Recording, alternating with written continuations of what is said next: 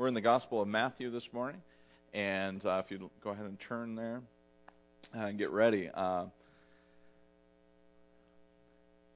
So I had a case of writer's block this week. When you get writer's block as a preacher, this is bad because there's always a deadline. And Sunday's coming whether or not you're ready for it or not.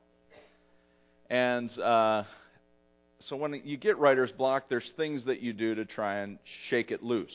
So I have a routine. I have things that I try to do to like sort of sort out why is there a block going on.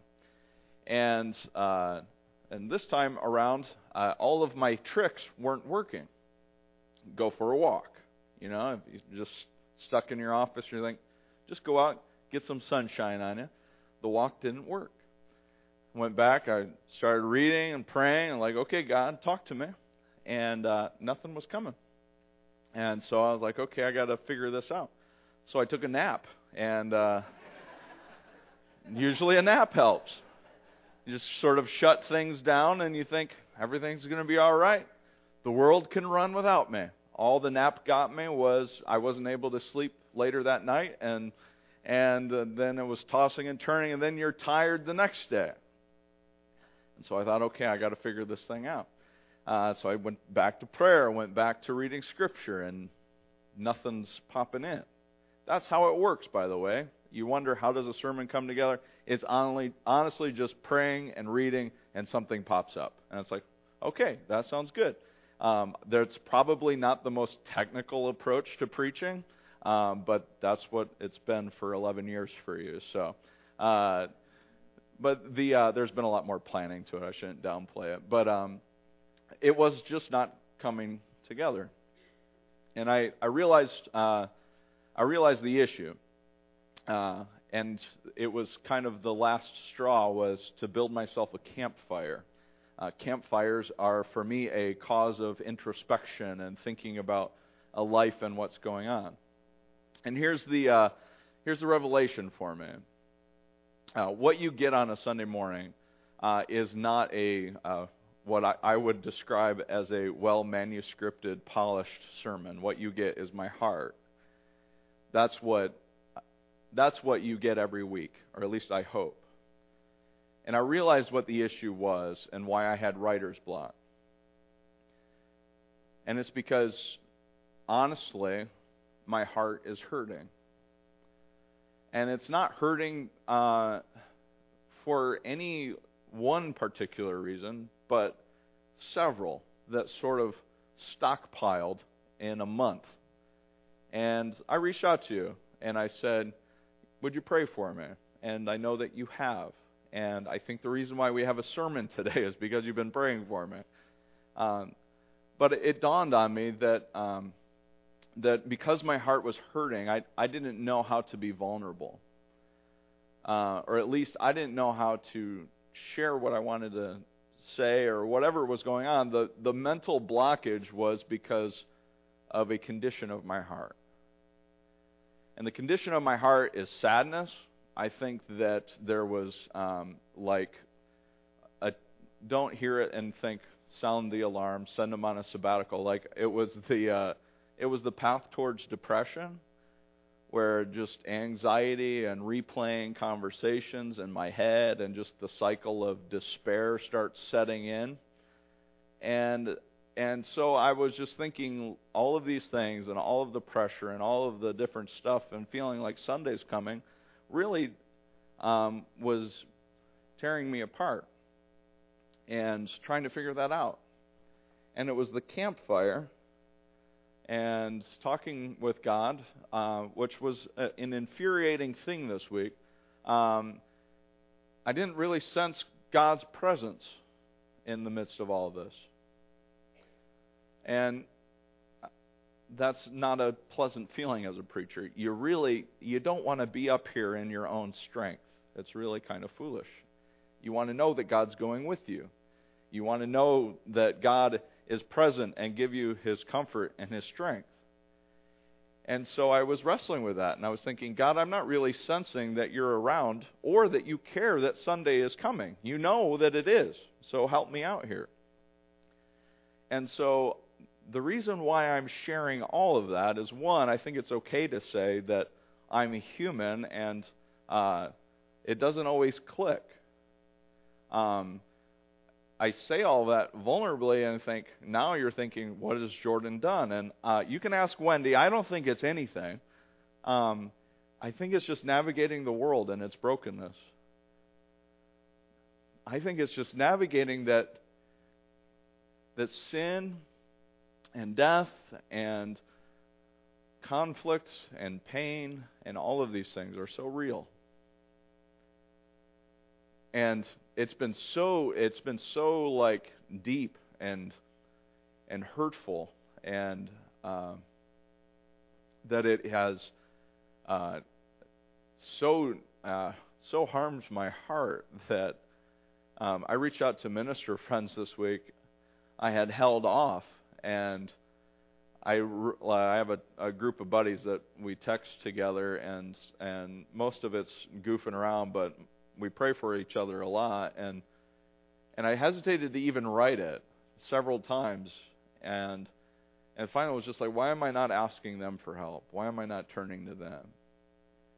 And it's all of this whole week, a couple of weeks of trying to search and understand and feel God's presence and wonder, what is God up to?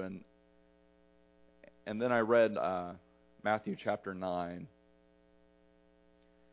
and things started to click, and I realized that I've been searching for the message, and this struggle is the message. The struggle to know that God is present. The struggle to know that there is one who's ready to lead and care for us. This ongoing tension that we all face, whether we realize it or not, of whether or not God even cares about you. Have you wrestled with that before? In the midst of whatever heartache is going on in your life, I know that I'm not the exclusive member of the self-pity club, as my opening may have sounded like that. But there are times when it feels like God isn't present, or that God is hitting the snooze alarm on your prayers. And it feels like you're not sure what the next day will bring, or even what the next hour will bring. In our sadness, in our sorrow, in our pit of despair, I wonder sometimes what God is up to. And I'm not getting much of a sense that you guys are with me on it, but I feel like I'm not alone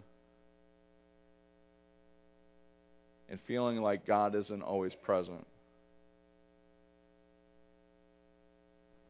In Matthew chapter 1, we get this opening that when I was a kid, I never read, because there was a big long list of names, and you wonder, what's the deal with all the names, and who cares?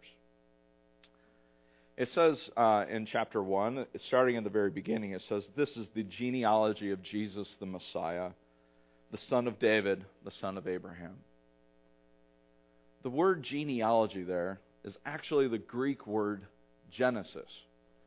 And it is, we would just totally read and skip over it. I've skipped over it literally every single time I've ever read it. I was like, okay, it's the word genealogy. I know what that means.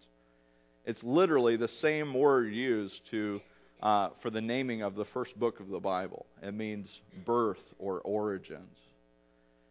When Matthew chooses the word Genesis, he is using it intentionally to say there is something new beginning here.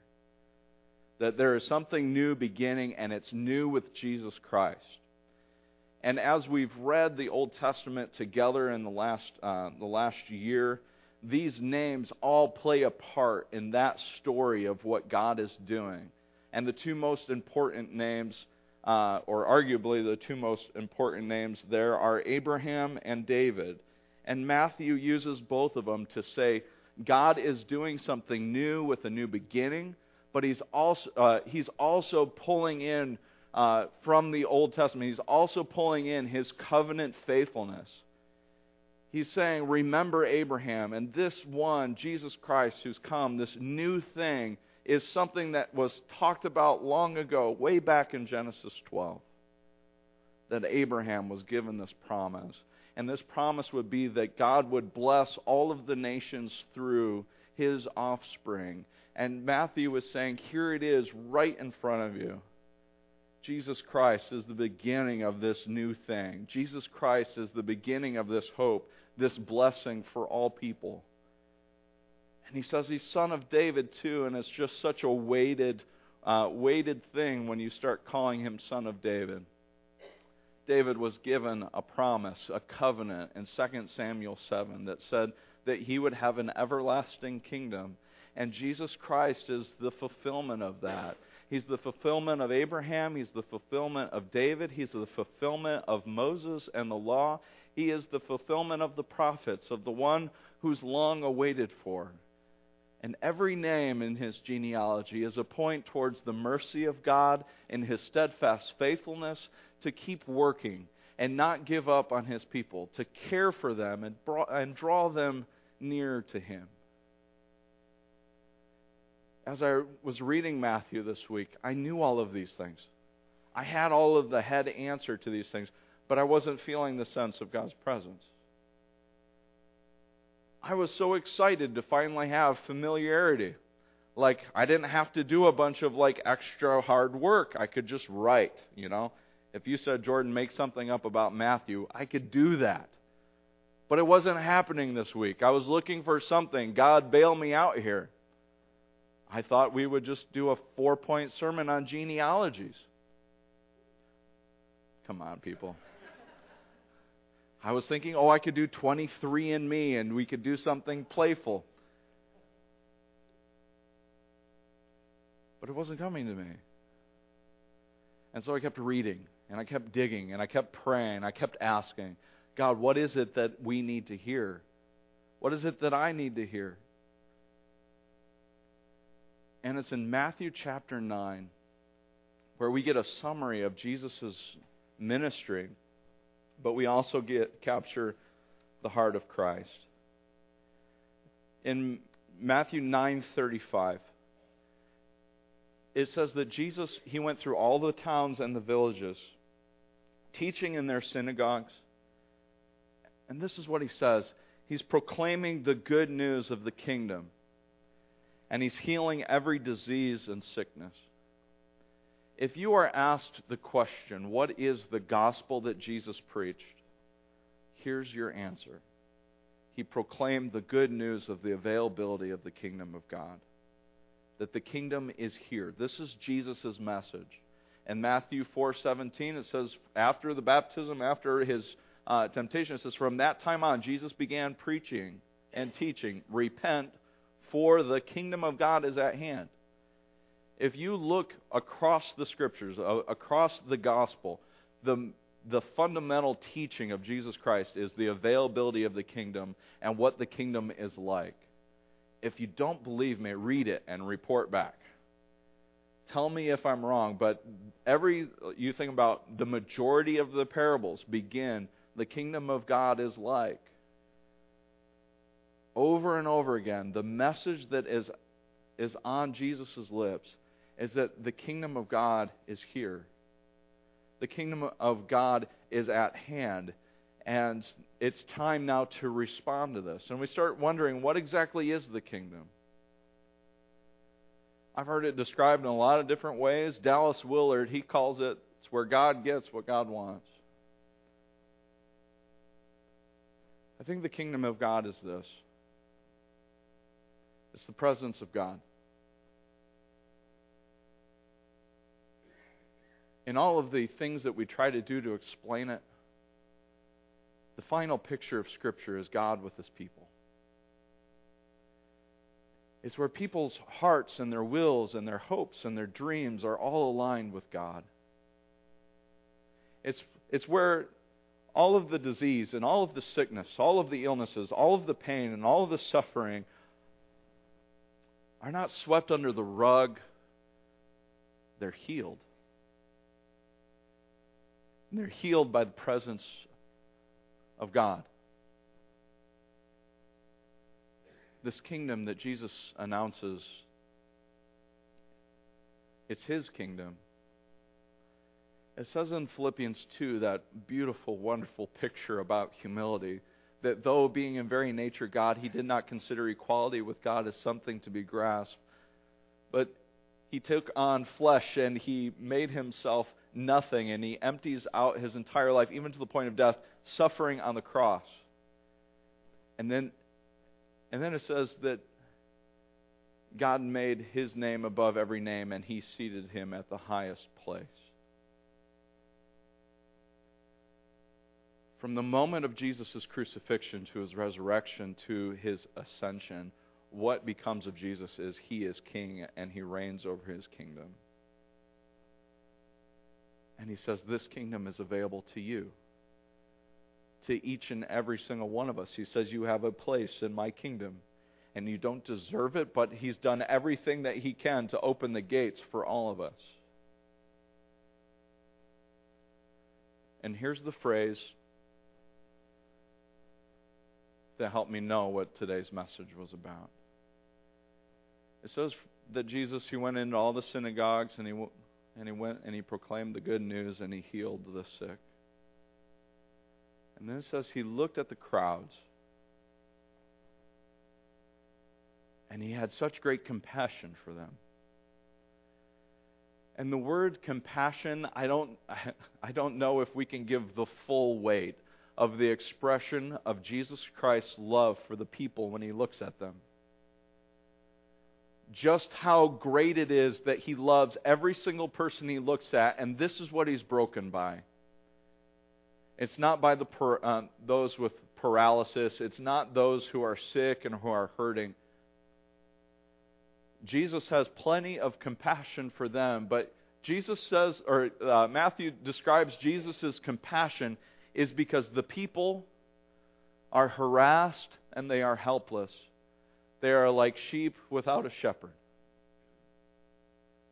Jesus' greatest compassion is reserved for all of us who misunderstand who is in charge.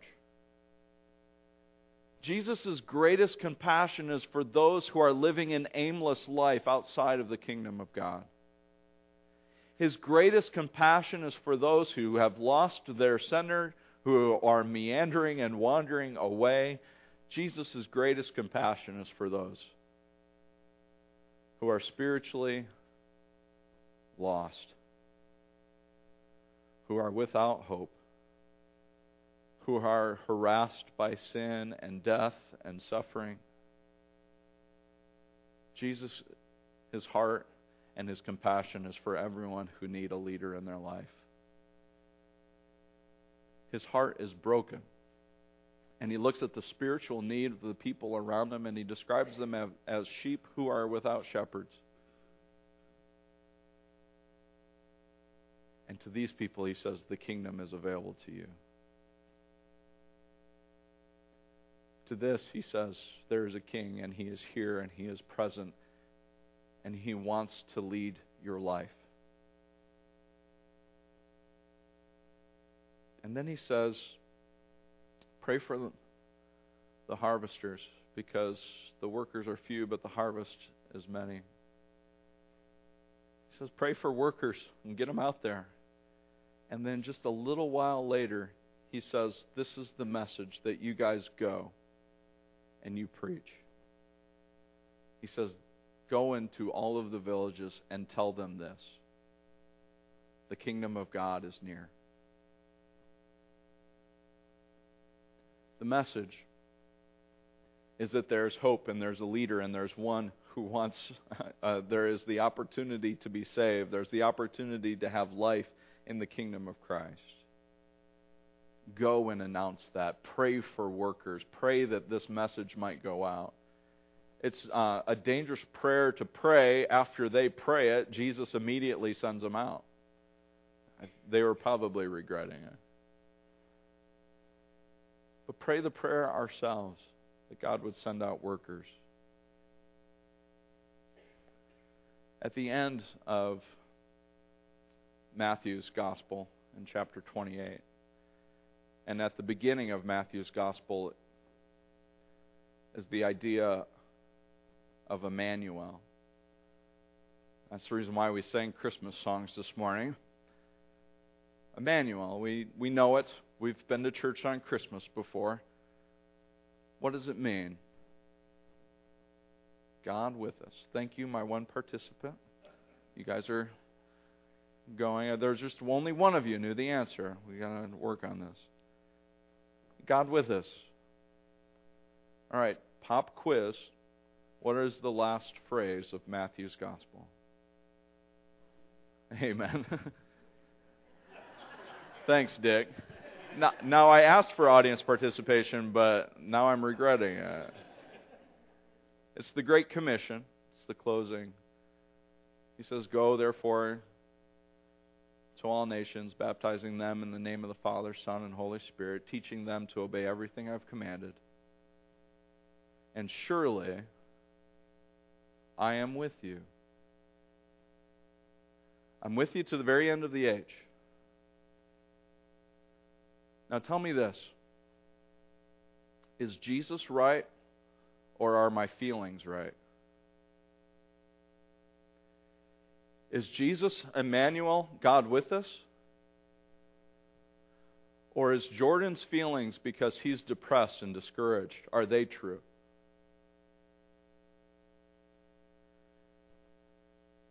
The fundamental sin of my life and everyone's life is the ignoring of God. And just because I don't feel God's presence does not mean that God isn't present. And this is the fundamental issue that if we could just simply overcome and recognize that in every moment of every day, Jesus Christ is with us.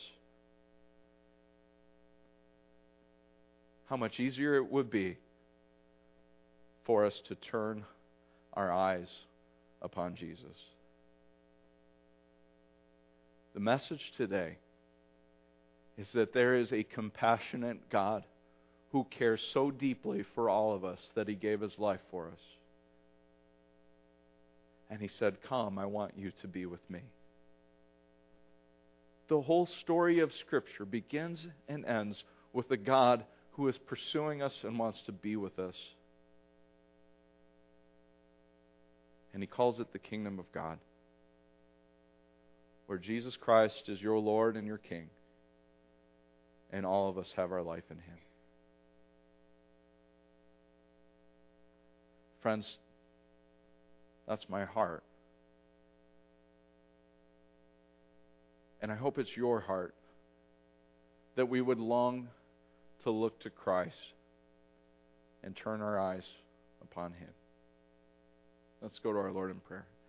Heavenly Father, we love you, and we thank you for your word and your scriptures so that we can hang on to your truth when we are certainly discouraged and broken and saddened and lonely. God, you know the circumstances of all of our lives. You know the discouragements. You know the happiness. You know the joy. You know all of the hurt. God, it can be so hard for us to remember that you're with us. And sometimes, God, we don't get the tingling feeling. We don't get that sense. We don't get any notion that you're here, that you care. And we know it's not because of a lack of faithfulness on your end.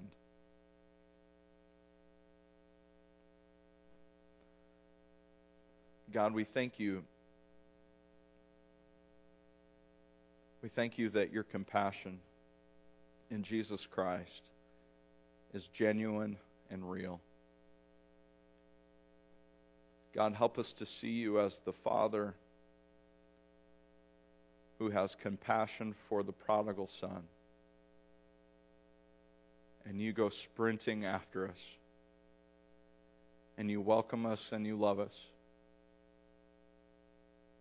God, when we tell ourselves lies and untruth, when we're drowning in self-pity and sorrow and sadness. Let our suffering lead us to you. Let our sadness lead us to you. Let us always know that whether we feel it or not, you're present with us. We thank you for your compassion, and we need it all the more today. It's in Jesus' name we pray. Amen. There is at the